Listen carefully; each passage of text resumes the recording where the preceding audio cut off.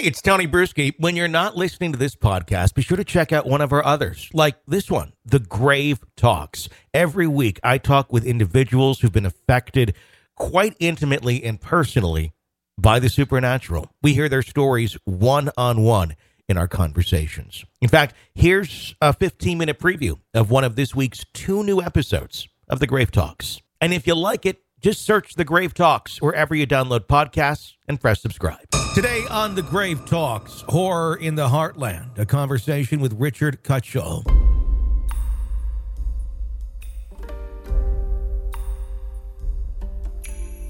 Richard Cutshall spent his childhood in the quiet town of Parsons, Kansas, in a house that was rumored to be haunted.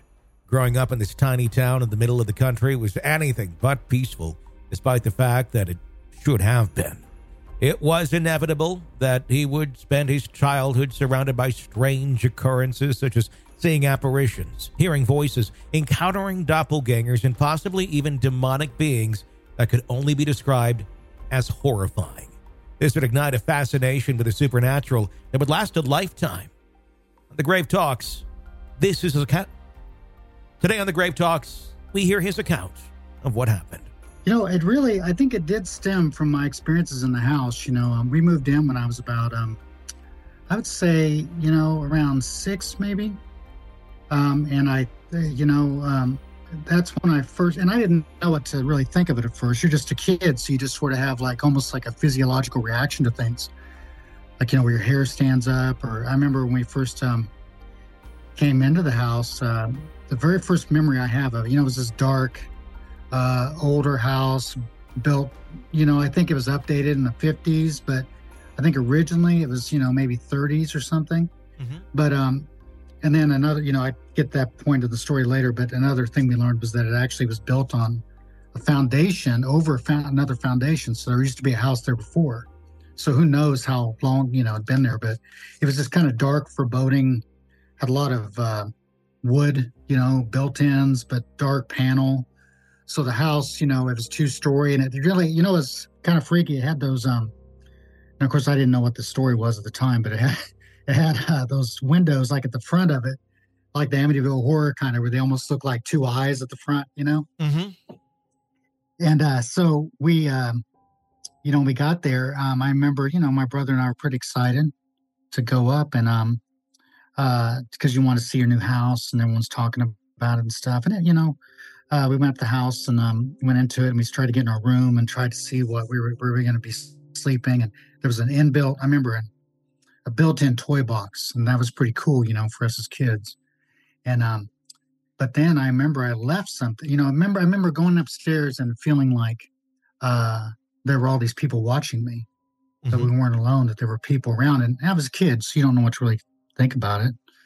You just think, oh, it's scary, what's happening. Sure. And you just kind of have this reaction, So I left something upstairs. We came downstairs. We kind of hightailed it downstairs. And I remember, telling my dad I'd left this, had a favorite stuffed toys to carry around. And I said, oh, I left that. He said, where's that at? And I said, it's upstairs. And he said, well, go back up and get it. And I said, no. There are people up there watching us. There's people up there watching me. And he said, oh, what are you talking about? And just typical how parents handle things. Sure. Dismissive. So, yeah. So those experiences, I think, that was being in that house was what sort of galvanized me, like thinking about the paranormal and stuff. And and then in high school and middle school, I started kind of reading about it at the time. And there wasn't that much material available at the time. It wasn't like now what it is. Mm-hmm. But there were people like, what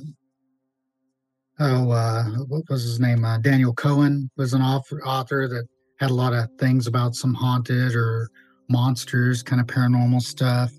Yeah. Lloyd Arbach, mm-hmm. There's just these kind of, I used to read about Harry Price, and people like that. So it's just to pass, you just wonder what it is because it's so defying to everything you sort of know, mm-hmm. that it's very scary, Sure. You had this experience and your dad kind of dismissed it. How did it go on from there? Well, the whole family eventually started having experiences. Mm-hmm. but at first, it was always one of the things, about it. I mean, you kind of have these typical sort of experiences you hear about with haunted areas. One feeling was, again, like, that you were always kind of, people were around, somebody else was there, they were watching you. Mm-hmm. I remember,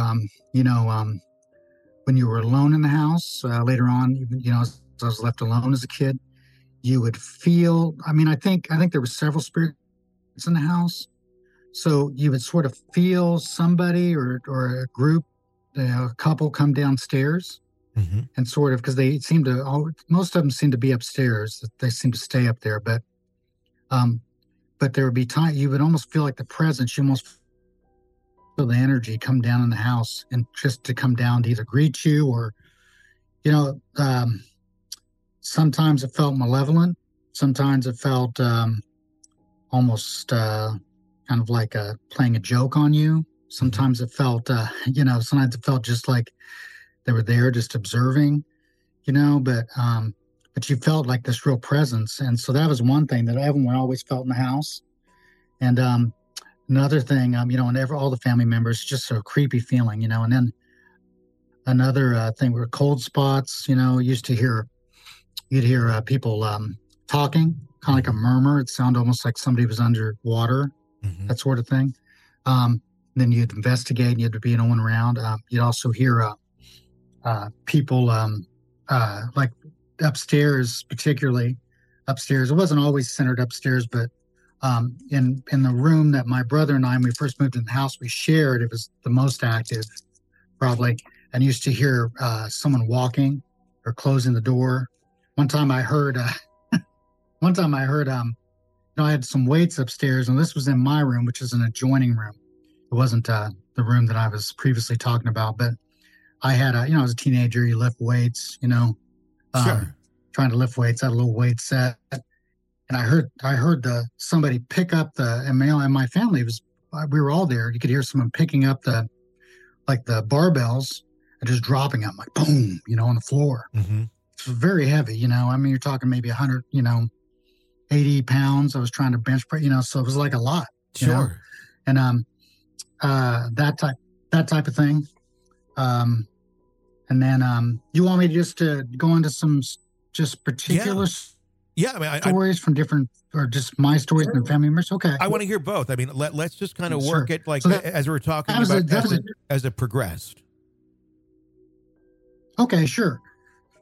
So I think as it progressed, I think it sort of, like I said, I'm not, I know a lot of people associate stuff like paranormal stuff.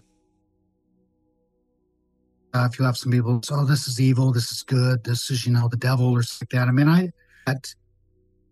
I mean, some of the things, I still, like you said, it still sort of triggers you where you think, what is this? Like, what happened? Like, what's Sure. kind of what does that mean towards us as human beings? Yeah. Like where is this real? Mm-hmm. And so I remember so particularly closer when I was still around probably about 6 or 7, maybe 8, somewhere around that range. I remember one thing that was one particularly kind of scarier moment, and that's what I mean. Sometimes it was scary, sometimes it was kind of just weird, sometimes it was just strange, but there were times when it just felt like it was malevolent or something, like it wanted to try to frighten you. Mm-hmm. And so I remember my brother and I, we shared this room, so we we had a kind of those big brass kind of big poster bed, kind of these things. I think that's what they used to call them. Sure. And kind of high up, for a kid, kind of high up. And so I remember one particular instance. I was I woke up and I saw like these. I think this happened twice. I saw like these sort of things. I saw this one thing at the foot of the bed, kind of like that classic story you hear, the thing at the foot of the bed. But it was like it looked like an imp-like creature almost. I mean, I couldn't, the only way I can describe it kind of almost had almost like you could sort of see something protruding from its head. You could see its 2 eyes. And at first I had the outline of I thought it's the cat. Yeah. The cat's staring at me. Then you realize the cat can't the cat's not 3 or 3.5 feet tall or whatever, Yeah.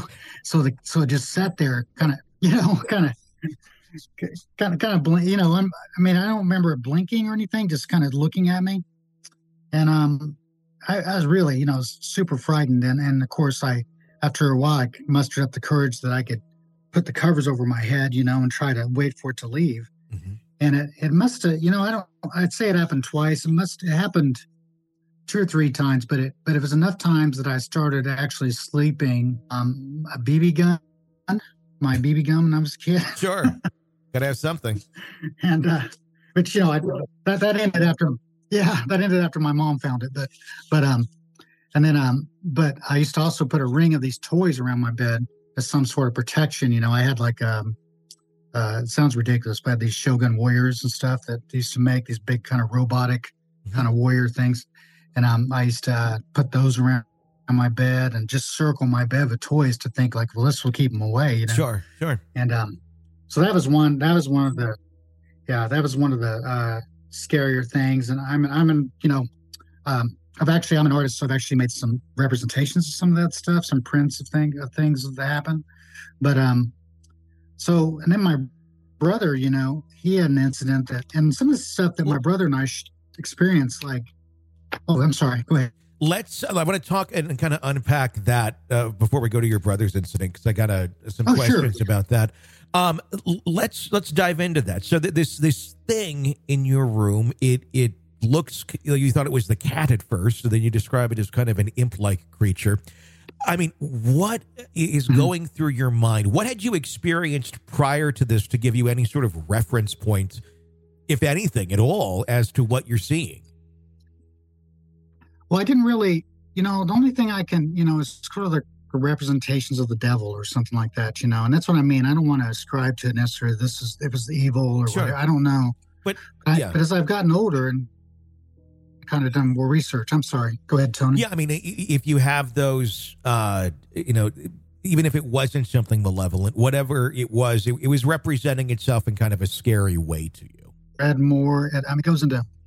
I felt like it was like an impish like creature, what people would sort of feel like an imp. And I've read of haunted places kind of having these creatures, and I don't know if that was the spirit, whatever it was, I mean, I don't want to say it was demonic necessarily, but I don't know.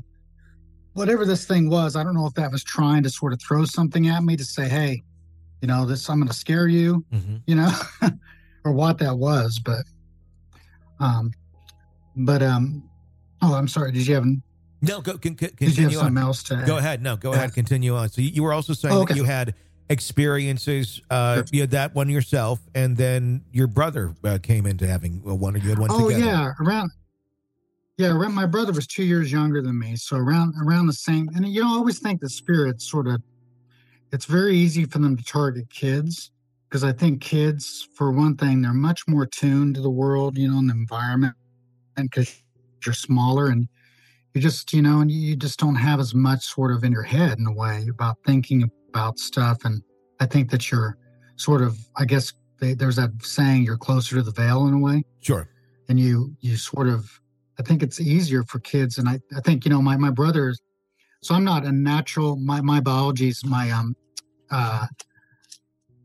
brother is actually from trying to think I'd say it, like biologically, I had a different father than my brother. Okay. So my brother, his family seems to have like a lot of psychic,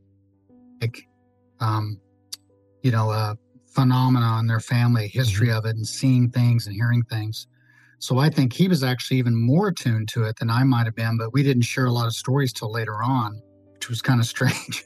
Sure. Even though we shared a bed, Yeah. He would tell me. So the story I was saying about him is that he woke up in the middle of the night, the same kind of thing, but he saw the wall on fire. It looked like the room was on fire. And so he started freaking out at first, and it just faded away. And then, so he recalled that to me, which is very interesting, because later on we would actually see, we would actually find like these. So the house was actually built on another foundation. It was an old railroad town. And this is in Kansas, which... Hope you enjoyed this 15-minute preview of one of this week's 2 brand new episodes of The Grave Talks. To hear the rest and get new episodes every Monday and Tuesday right in your podcast feed, search The Grave Talks wherever you download podcasts and press subscribe, or visit thegravetalks.com.